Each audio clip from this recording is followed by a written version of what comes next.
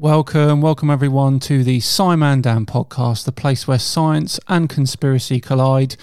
And a bit of bad news, everyone. Unfortunately, Katz can't make it today because he's poorly.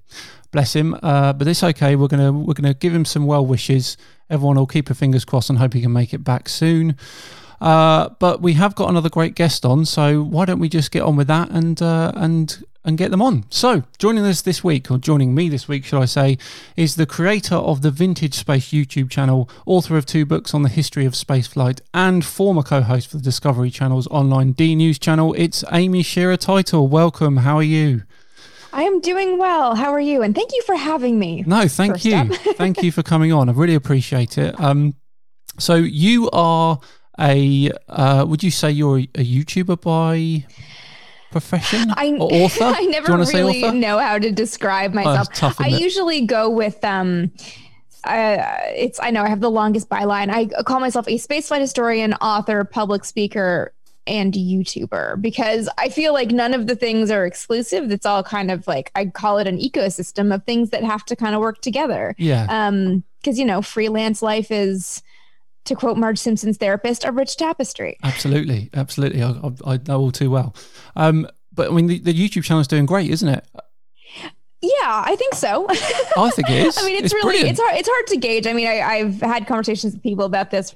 The thing with the YouTube channel is, it's one of those things that like it outwardly looks like it's going really well, and it is. Like, my numbers are going up and it's great. It's just YouTube is the hardest thing to gauge when you are successful at it, because what success always feels like a moving target. Like, are you successful when you are able to live purely off YouTube revenue? Are you successful when you're reaching an audience? Are you successful when it leads into other things? So like, I think it's going quite well, and I'm really happy with how the direction I've taken it recently. It's just, it's all part of the broader picture for me. So it's hard to kind of focus. Also, I'm never satisfied. So like, if one thing starts going well, it's like, cool, okay, we need to push it. Yeah, I'm a bit like that. I can see where you're coming from. I mean, the first time I saw you, we'll talk a bit more about it later. The first time I saw you, I was doing some research on a debunking video about the lunar conspiracy, the moon landing conspiracy. Yes. And I was trying to debunk the issue where the conspiracy theorist thought that there shouldn't be a flame, or there should be a flame that's coming out from the lander when it takes off on the moon. And you did a brilliant kind of video on that, a little piece, and I included it in my video because it was that good. I thought, I don't need to say it. Let's just put a bit of Vintage Space on, and that'll be perfect. And everyone was like, "Oh, brilliantly put it on." So I think it's a great channel, and I mean, you're right though. It's relative, that success, isn't it? Because when I first started and I was getting like 10,000 views, I was like, wow, I'm on 10,000 views. Now if I get 10,000 views, I'll be like, oh, I've only got 10,000 views.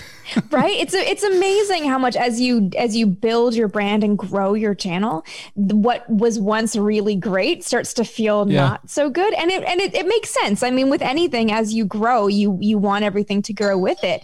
But it's sometimes that doesn't totally work out, and you kind of have to adjust, and it gets tough. But it's those debunking videos though, those are like the perennial favorites.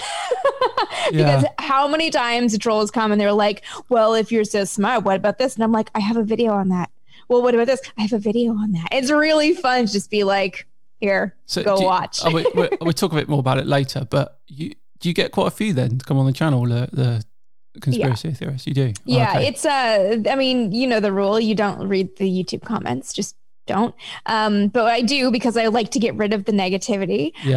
So it's a mix of like the moon hoax conspiracy theorists who just want to find some flaw in something that I've said, or it's just, straight up trolls. So yeah, there's a decent amount. Only once have I ever had to eject someone from a talk for harping on about moon landing conspiracy stuff. Oh, okay, that's not bad.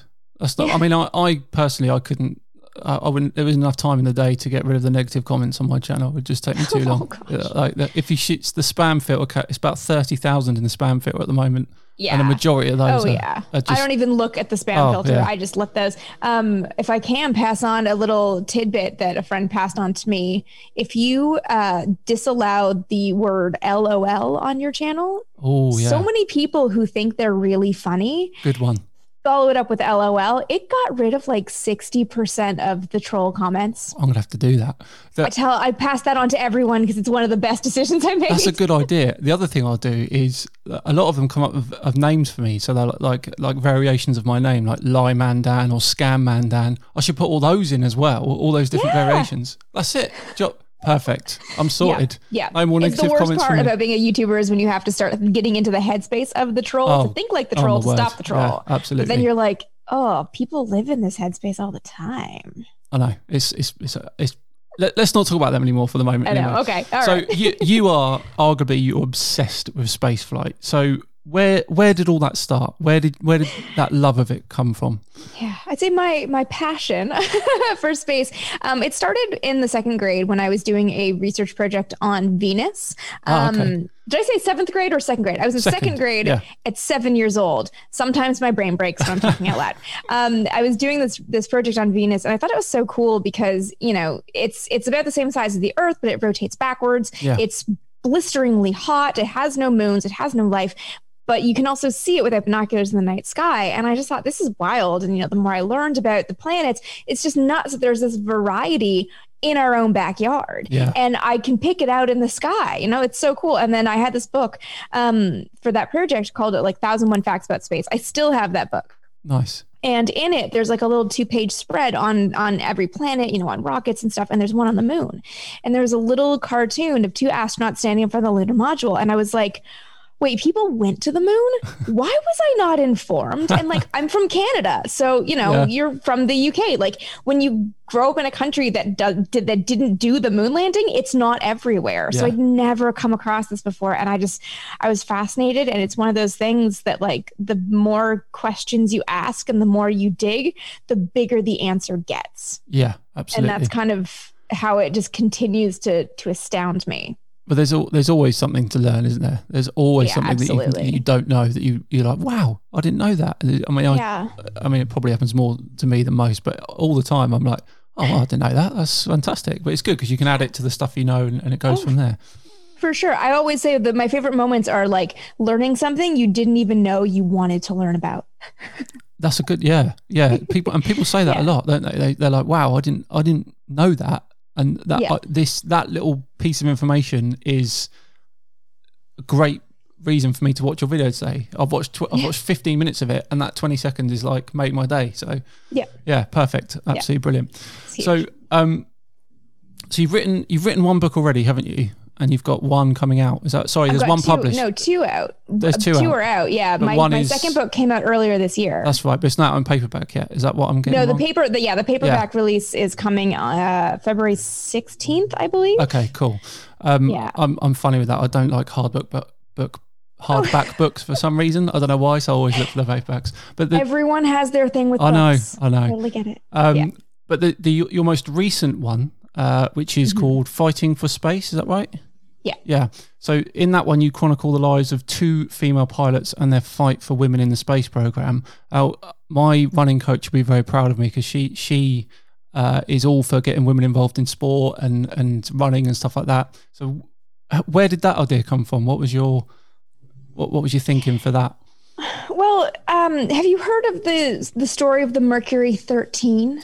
Not specifically, no. Okay, because this again, I mean, living in the US and kind of writing with a predominantly US audience might be why it's kind of more prevalent, but it's a story that gets picked up pretty regularly. Some journalist somewhere will hear about it and get all excited.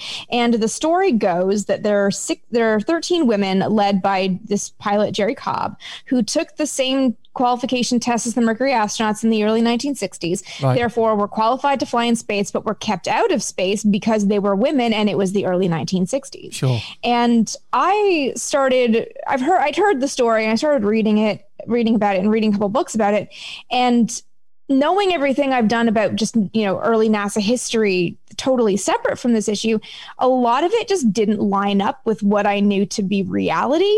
So I started kind of digging in a little bit.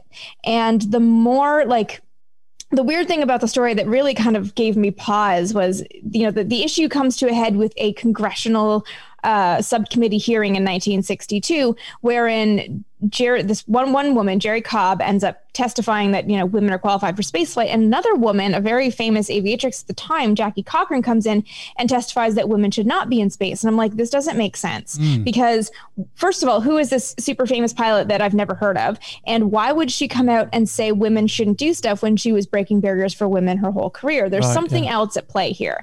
So that's what got me wanting to look at Jackie's story separately. And once I started reading about her, I'm like, okay, I think this issue is actually like far more complicated than just sexism, which, by the way, sexism was not a term in the early 1960s. So we can't even talk about it in that language. But so when I started actually kind of peeling back and looking at the two main women who were involved, realized that like, it's so much more of a complicated issue, and that the story that Jerry told and gets perpetuated is actually very inflated. She did not take the qualification test. She took the medical tests, which is not the same thing at all. No. That typical story of like the women being barred just by virtue of their gender just completely ignores like NASA's qualifications for astronauts, which were very rigorous at the time and didn't deselect women. It deselected like 99% of the country. Most people, yeah. And then when you start bringing in the personalities of these women, and like I really tried to unpack both Jackie and Jerry, it's the dual biography of the two of them kind of leading into this issue.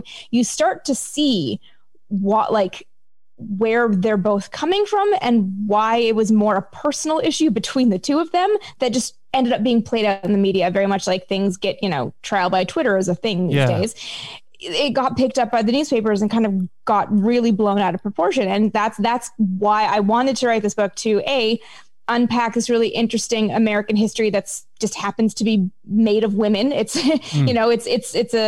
there's a very strong female element, but it's not just like for the sake of feminism, but also to set the story straight, because I'm so sick of people getting it wrong. Right, that's fair enough. It's one of those things that drive me nuts. And I saw a YouTube video suggested the other day about the hidden story of the Mercury 13, and I'm like, it's wrong. Everything about this is wrong. This is why I wrote this book. Yeah. And what sort of feedback have you got from it so far? So far, it's been very positive. Good. Very positive. I'm actually really pleased because I poured myself completely into this book for 4 years. Yeah. Wow. I think last I checked, it's got great ratings on Amazon and stuff. And I've never heard anyone, people probably didn't like it. I've definitely had people that are just like, oh, I like this book, except that it's about women. That's obviously a reaction that is going to come. But for the most part, people are just like astounded that they didn't know this history existed at all. So it's been really positive. And I just love when people are reading it and they're like, I've heard of the story. I didn't know that it was really happened like this. And like, it's fun for me. Yeah. So. It's really interesting. So is it fair to say then that kind of, that thing between those two possibly held back spaceflight for women slightly in that time? Is that fair?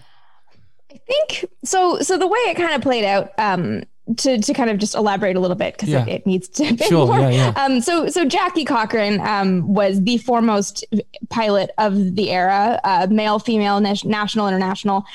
First woman to fly through the sound barrier. She led the Women's Air Force Service pilots in the Second World War. She saved LBJ's life one day. She was close friends with Eisenhower. Her husband was one of the 10 richest men in America at the time. So she had access to a lot of things and the money to kind of get where she wanted to be, but also the talent to do it as a pilot, which was very rare. Yeah. And just by virtue of those two things combined, she was really on the forefront of breaking down a lot of barriers for women, but she also understood how to play the game. Right. She knew that you can't just bombard people. You have to play into the system to get what you want out of the system. And then one of her also close friends was Randy Lovelace, who did the medical testing for the Mercury astronauts and also did the testing on this group of women. Okay. So then you have Jerry, who's 25 years younger and did not grow up having to fight as much for her place in aviation because women pilots were more regular at the time. So when she just happened to be the right place at the right time to do the medical testing, the media is what picked it up and heard the woman, Randy Lovelace announced it as woman takes same medical tests as astronauts. And the media took it as there's a woman astronaut. Yeah, okay. And Jackie's like, okay, well, you're actually going to set women back by going out like this because they're not going to like it. And they're probably going to not want you to go because they don't like you. Yeah. So what we need to do is actually do like a big women's testing program so that when we're ready for women, we have all the data and they have no excuse not to launch someone right away. Yeah. And Jerry, and they're both very self-interested. Jerry just wanted to be the first woman in space. Jackie, if she couldn't be the first woman in space, wanted to control it. Right. So I think their infighting definitely brought more media attention to it. And I do suspect that NASA got so frustrated with it that it wanted to keep women out because they're like, we don't want to deal with this shit. Yeah, I get that. Sorry, I didn't mean to curse. No, that's fine. We don't need to deal with this stuff. Because in 1964, when NASA started looking at recruiting scientist astronauts for the later Apollo missions, it did actually have 4 women on the short list. Yeah. And sent that list to the NSF's National Science Foundation. Sorry, I forget that it's not necessarily a US-based audience, but sent it to the National Science Foundation, which sent NASA back the list of its top picks. And the women were no longer on the list, but also now there were a whole bunch of the men. It's not like they just took the women off. So don't know much about that selection. It's been hard to find stuff, but I do wonder if the pain in the ass that Jerry was for NASA actually stopped her from moving forward more than she could have. Yeah. That's the long answer. Fascinating. No, it's really interesting. It's really interesting to find out about this stuff. But if we fast forward now to the present, I mean, there's women astronauts all the time. You know, there's commanders of the ISS, and you see, and I mean, I delved a little bit into, you know, the NASA podcast, Houston, We've Got a Podcast. Have you heard of that one? No. Yeah, it's quite good. And there was one episode where they were talking about the training program, and there were, I believe, on that particular episode, there were more women than men in this particular group. So, I mean, in terms of today, would you say it's an issue today, or? I think there is still an issue with women in the space program, and I think this applies to women in male dominant fields more broadly speaking. And I think it's, I mean, I haven't done like in-depth research on this. I think anecdotally from speaking to women and doing a little bit of research on it, there's a few reasons. I mean, it took a while for women to have access to the astronaut corps, and it really came from in the 70s after Apollo going into the shuttle era. NASA made a separation between astronauts as pilots and astronauts as mission specialists. And the mission specialists just need to be, you know, the doctors, the people who have an expertise, but are not physically flying the shuttle. So that opened it up for women. So then that first group was the one that had, you know, that Sally Ride and that for the first 6 women. And then when the Air Force started to allow women to train as fighter pilots, that opened it up to women to be pilots. You know, that's how Eileen Collins was an Air Force pilot who ended up as the first female commander. So there were some structural changes down the chain leading to the astronaut corps that slowly allowed women in. But I think the other part is that, you know, men grew up in the 60s and the 70s watching, or, you know, they were boys at the time watching men do it, and girls didn't necessarily see themselves represented. And I can only imagine that also meant, you know, your parents might tell you, well, you know, boys are astronauts, girls don't get to be astronauts. And then that obviously affects how you go about your career, what you study, to kind of all that. So I think there's just been kind of a slower push for women to take on those roles. And I mean, I think it's still happening. And I, you know, anecdotally from speaking with friends and stuff, I know that that's still a thing that women are told, like, well, you're not great at math, so maybe just do art. It's like, but what if I want to learn the math? You're not necessarily given that option. So I think there's a few reasons, but I mean, what I think is astounding is it's like, we're finally discovering, like, well, oh my God, women can do this stuff. Yes. Cause women are people. Women are just people. Absolutely. This is what, I always say, if people can do things, women are people, therefore women can do things. Yeah. You'd get on, you would get on very well with my running coach, I'll tell you. Nice. We have some great chats. So let's look at the future then. So the future of human spaceflight is looking very bright. What do you see as being the crucial missions going forward for that? I don't know about crucial missions so much as I think that when I look at spaceflight, it's really tough because of the way NASA is run that like the president kind of sets the agency on its path, and a change in administration can change that path, right? We've seen this throughout history since NASA's inception. I don't know what's going to happen with the new administration in January, because I think there's a lot of good in the SLS and Artemis programs, but there's also a lot of rationale for maybe cutting it back and giving some more of that to SpaceX, which is, has SLS and Artemis is like, it's still just kind of like Potentia over here, right? SpaceX is literally launching things. So I could see a change coming that kind of once again flips things and kind of like takes some of those missions away, but is potentially setting us up for a better long-term future. So I have a really hard time when we talk about future missions, pinpointing something on the human side, at least, that I get really excited about, because so much of it is so in flux. I'm really excited to like go to Europa. I was just really about to say for the robotic stuff. Sorry, I was just about to say, when I was studying towards my degree, one of the first or second years, there was I remember it really well. There was a line in the textbook saying, "We're hoping to do human spaceflight to the Galilean moons by the 2030s." And now here we are in 2020, almost 2021, and I can't see that yet being a possibility. Where did you read who was promising human missions to the Galilean moons in the 2030s? I did think it's a bit, a bit of a stretch, but hey, it's not 2021, and there's obviously no talk of it, and we're not even anywhere near Mars yet. And I feel like what people, and this is where I have the delightfully unpopular opinion that Apollo kind of ruined spaceflight, because it gave us this unrealistic expectation of what we can do and the time frame that it takes, because people love, this is what I find just mind-boggling, is people love to celebrate Apollo as like this incredible human endeavor and all this glory and stuff, and just like ignore the fact that it came out of the Cold War, and ignore the fact that it was done because Kennedy was assassinated, and ignore all of the factors that pushed it forward. And they're like, why aren't we doing this? It's like, because it's really freaking hard. Absolutely. It's so hard. As a percentage of the budget, they pumped so much money into the Apollo program, didn't they? I think it was 4% of the national budget went to NASA in 1966. Is it 0.4 and now? It's 0.1. 0.1. Jeez. I think it's 0.1. That is a massive difference. So it's, I mean, what do you expect? But it's also like, the other thing is, psychologically, I always do this comparison, Kennedy and 61, man, moon, decade are three very easy things. We know what a human is.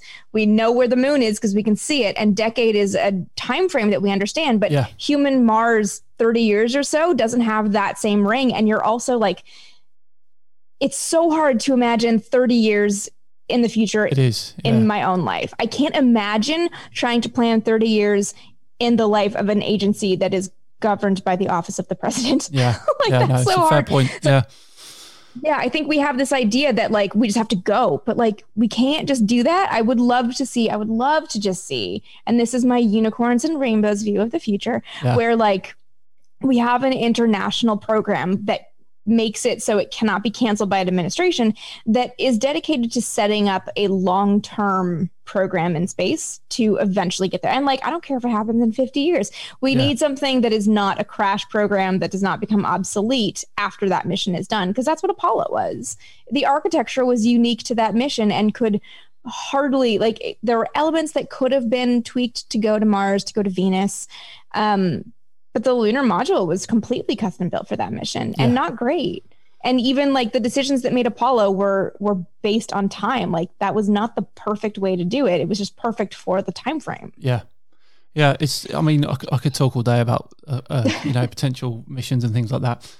But I've got a minor bone to pick with you. I once heard you say you didn't like the space shuttle program.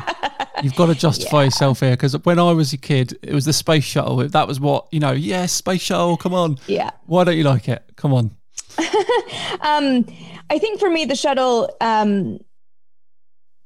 I've never been a huge shuttle fan. It's not that I don't like it as a program. Like it definitely did some good stuff. And I think the development, I'm really interested in actually the development of the shuttle, because I really love when new technologies are developed. That problem solving is what really gets me, which is why I love the early space stuff, because it's all problem solving.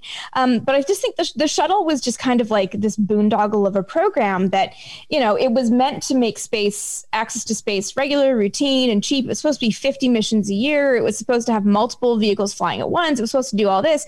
And it was also supposed to go with a station.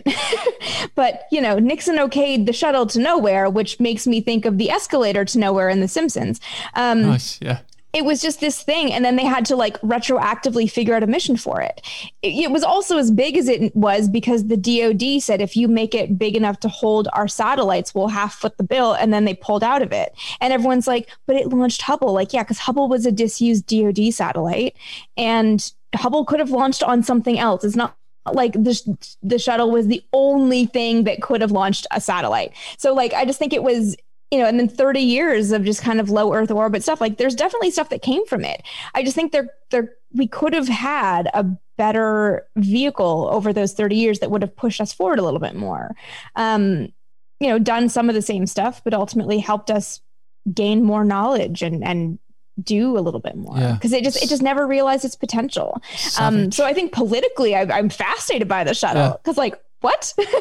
But yeah, as missions, it's never been my favorite. Oh, you just ruined my childhood right there. I think there's also like so many people that are, you know, the shuttle huggers, like grew up with it, grew up loving it. And like, I never saw it. You know, it was always kind of like an intellectual thing for me. It was never super immediate in my childhood. So I also don't have that close contact. Yeah. Well, you still know more about it than most people.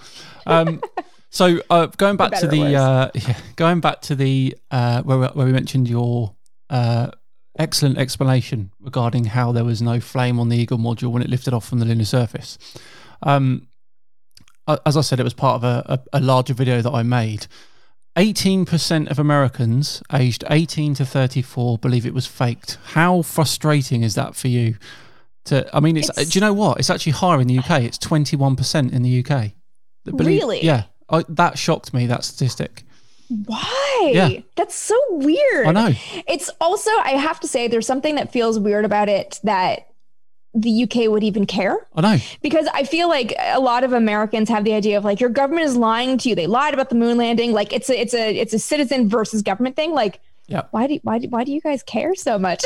Well, there's a lot of genuine space lovers here, but I'm sure you know, there's a lot of conspiracy theorists here as well. And they love jumping on the bandwagon. So yeah, that's true. That could be why. I think the moon landing conspiracy theorists, like they're annoying because they're always like they're just that like vocal minority that just loves coming out of the woodwork and just leaving endless comments, and like they're just annoying. So it's pretty annoying to me that I have to continually deal with those people. But what annoys me more is how vocal they are about it and how much they love to try to just like tear me apart personally because they don't believe in the moon landing. Yeah. And then how much like as they feed off each other, they also then start getting into the anti-vaxxing conspiracy theories and stuff. And it's just like this very quickly becomes like, you know, who knows if it was real, to like very damaging stuff that they're throwing out on the internet that is potentially dangerous. So like that's where it really gets me, is like how deep are you willing to go to tear people apart who are trying to educate people, and like why do you care so much? Katz made a really good point in the first episode that he'd never seen a flat earther or a moon landing denier or anything like that talk about viruses being a hoax before COVID. So no, you never see it. So now they're all flat earthers, anti-space people, all of that. Virus is a hoax. Right. Before that, none of that stuff. Weird. Yeah, that is weird. It's like they love jumping on the newest conspiracy that comes on. I didn't know that. That's an interesting one, because that's again another one that I feel like it's what's frustrating. And again, like honestly, it's gotten to a point where I'm like, if you don't want to believe it, fine, go live in your little weird bubble. But it's like, it's maddening to me that like you try to have a conversation with these people and they just don't even want to hear it. And it's like, how do you think a virus is a hoax? Do you know what the cold is? Have you had a cold? And it's like, you try to relate to experience. And they're just like, yeah, but this is from 5G. I'm just like, I can't even have a conversation with you people to try to just like, you know, educate, to try to like learn together. Like it as someone who is passionate about educating people, oh my God, it like hurts my brain. The problem is when they've got 50,000 subscribers and they're putting these videos out and they're getting large amounts of views. A lot of these people who aren't well educated, don't have a great background for that sort of thing. They'll listen to that and repeat it and as gospel. That's the issue. It's not mainly the people that are producing these videos. It's the 10, 20, 30,000 that are watching them. Yeah. That we need to try and kind of catch. That's what Katz and I try and do on a weekly basis. That is not wrong. It's actually, I never really thought about it like that the person who's spreading the information is the problem because the people believe it. Exactly. So we touched on the space shuttle a minute ago. Have you heard of that conspiracy, the Challenger? That 7 of the 8 astronauts are still alive. I've actually never heard of that. What is the conspiracy It's a really bad theory? one. It's shocking actually. It's one of the worst ones, and even to a point where someone's actually gone to one of these people's houses to confront him. So the conspiracy goes, 7 of the 8 astronauts on the Challenger disaster are still alive today. That's the conspiracy.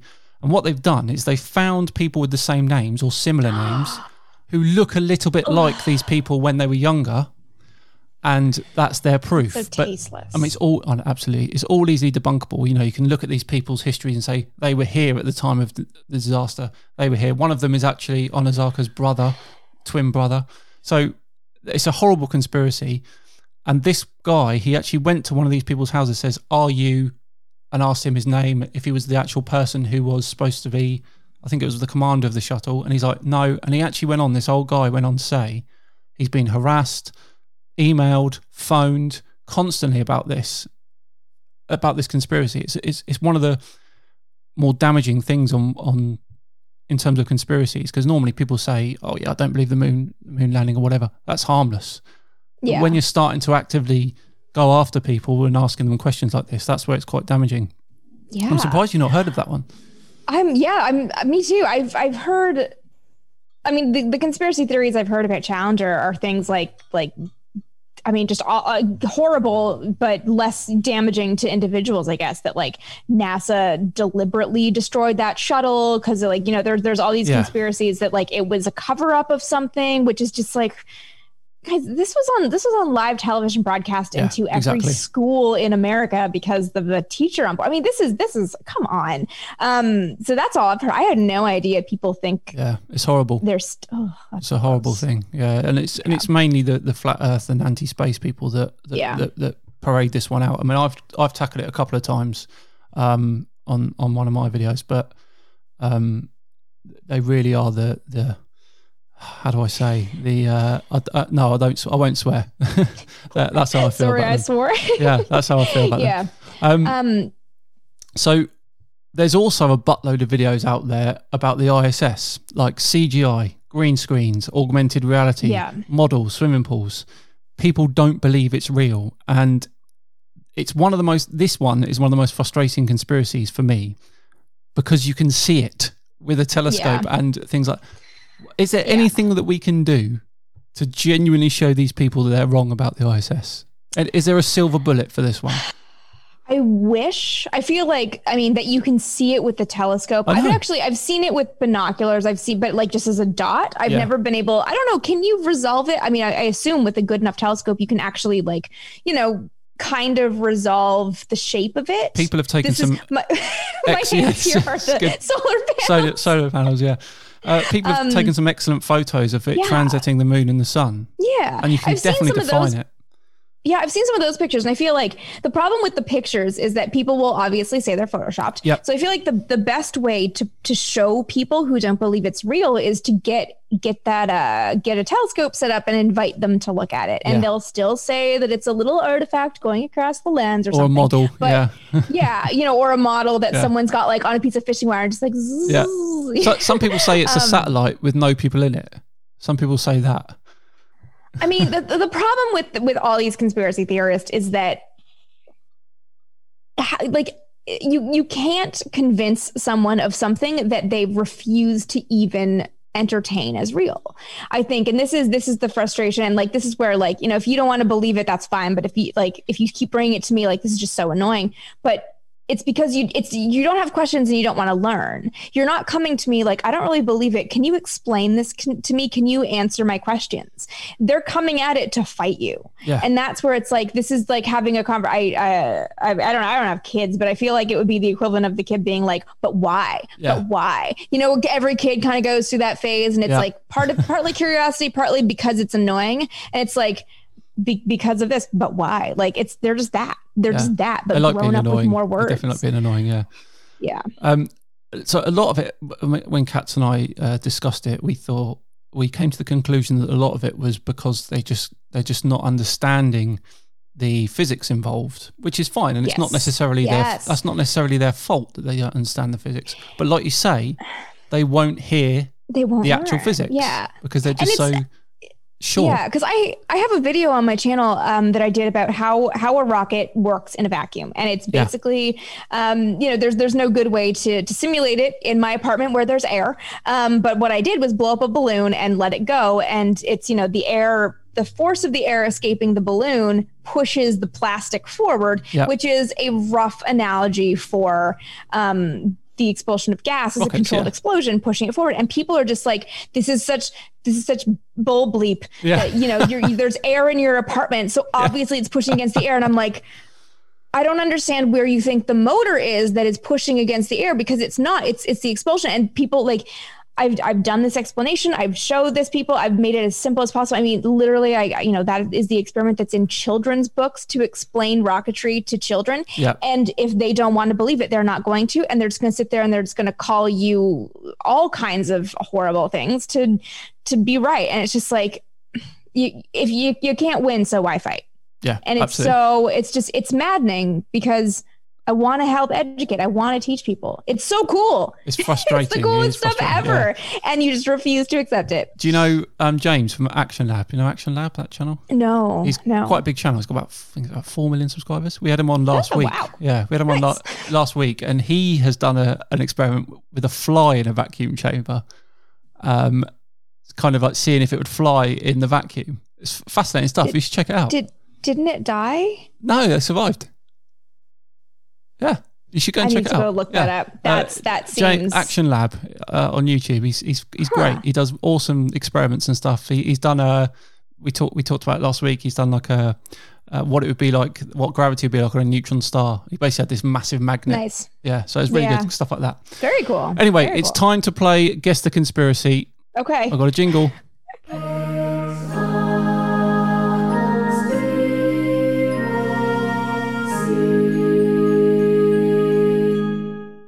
So this is the part of the show where Katz and I, normally Katz is here as well, we try and trick the guest into figuring out which conspiracy is real and which two are not real. And what I mean by real is... I don't like that this is going to be embarrassing for me when I get it wrong. Hey, right, week one was Dr. Becky, and she got us, she caught us out. She got the right conspiracy. Last week, James from Action Lab, we got him. So it's 1-1 at the moment. Okay. So Katz has sent me one, and I've come up with one. And when I say that it's a real conspiracy, I mean it's a real conspiracy that people actually believe, not that it's actually real. Yes. And the other two are completely fabricated by Katz and I. Okay. So here we go. Number one, the ISS is projected into the sky by a giant projector hidden in the North Pole. That's the first conspiracy. Second one, the moon dust found on the suits of the astronauts of the Apollo missions was created by sanding down bricks because they never went. Number two, we can't see the far side of the moon because number three, we can't see the far side of the moon because it has been turned into a theme park for the elites and a future home for when Earth's atmosphere is intolerable. So there we go. There's the three. I mean, number three sounds fun. It sounds awesome, doesn't it? So which one is the genuine one that people believe? Okay, and... all right. So ISS is a projection. What was the second one? The moon dust found on the suits of the astronauts of the Apollo missions was created by sanding down bricks. And okay, I don't think the theme park on the far side of the moon is a real thing. Okay. Or a real conspiracy people believe. Because I feel like conspiracy theorists love pointing to rockets going up and like, what are they doing? So we would have seen all the rockets going up. So that one, I feel like even the conspiracy theorists would have to admit wouldn't be real. I've never heard the moon dust as brick dust before.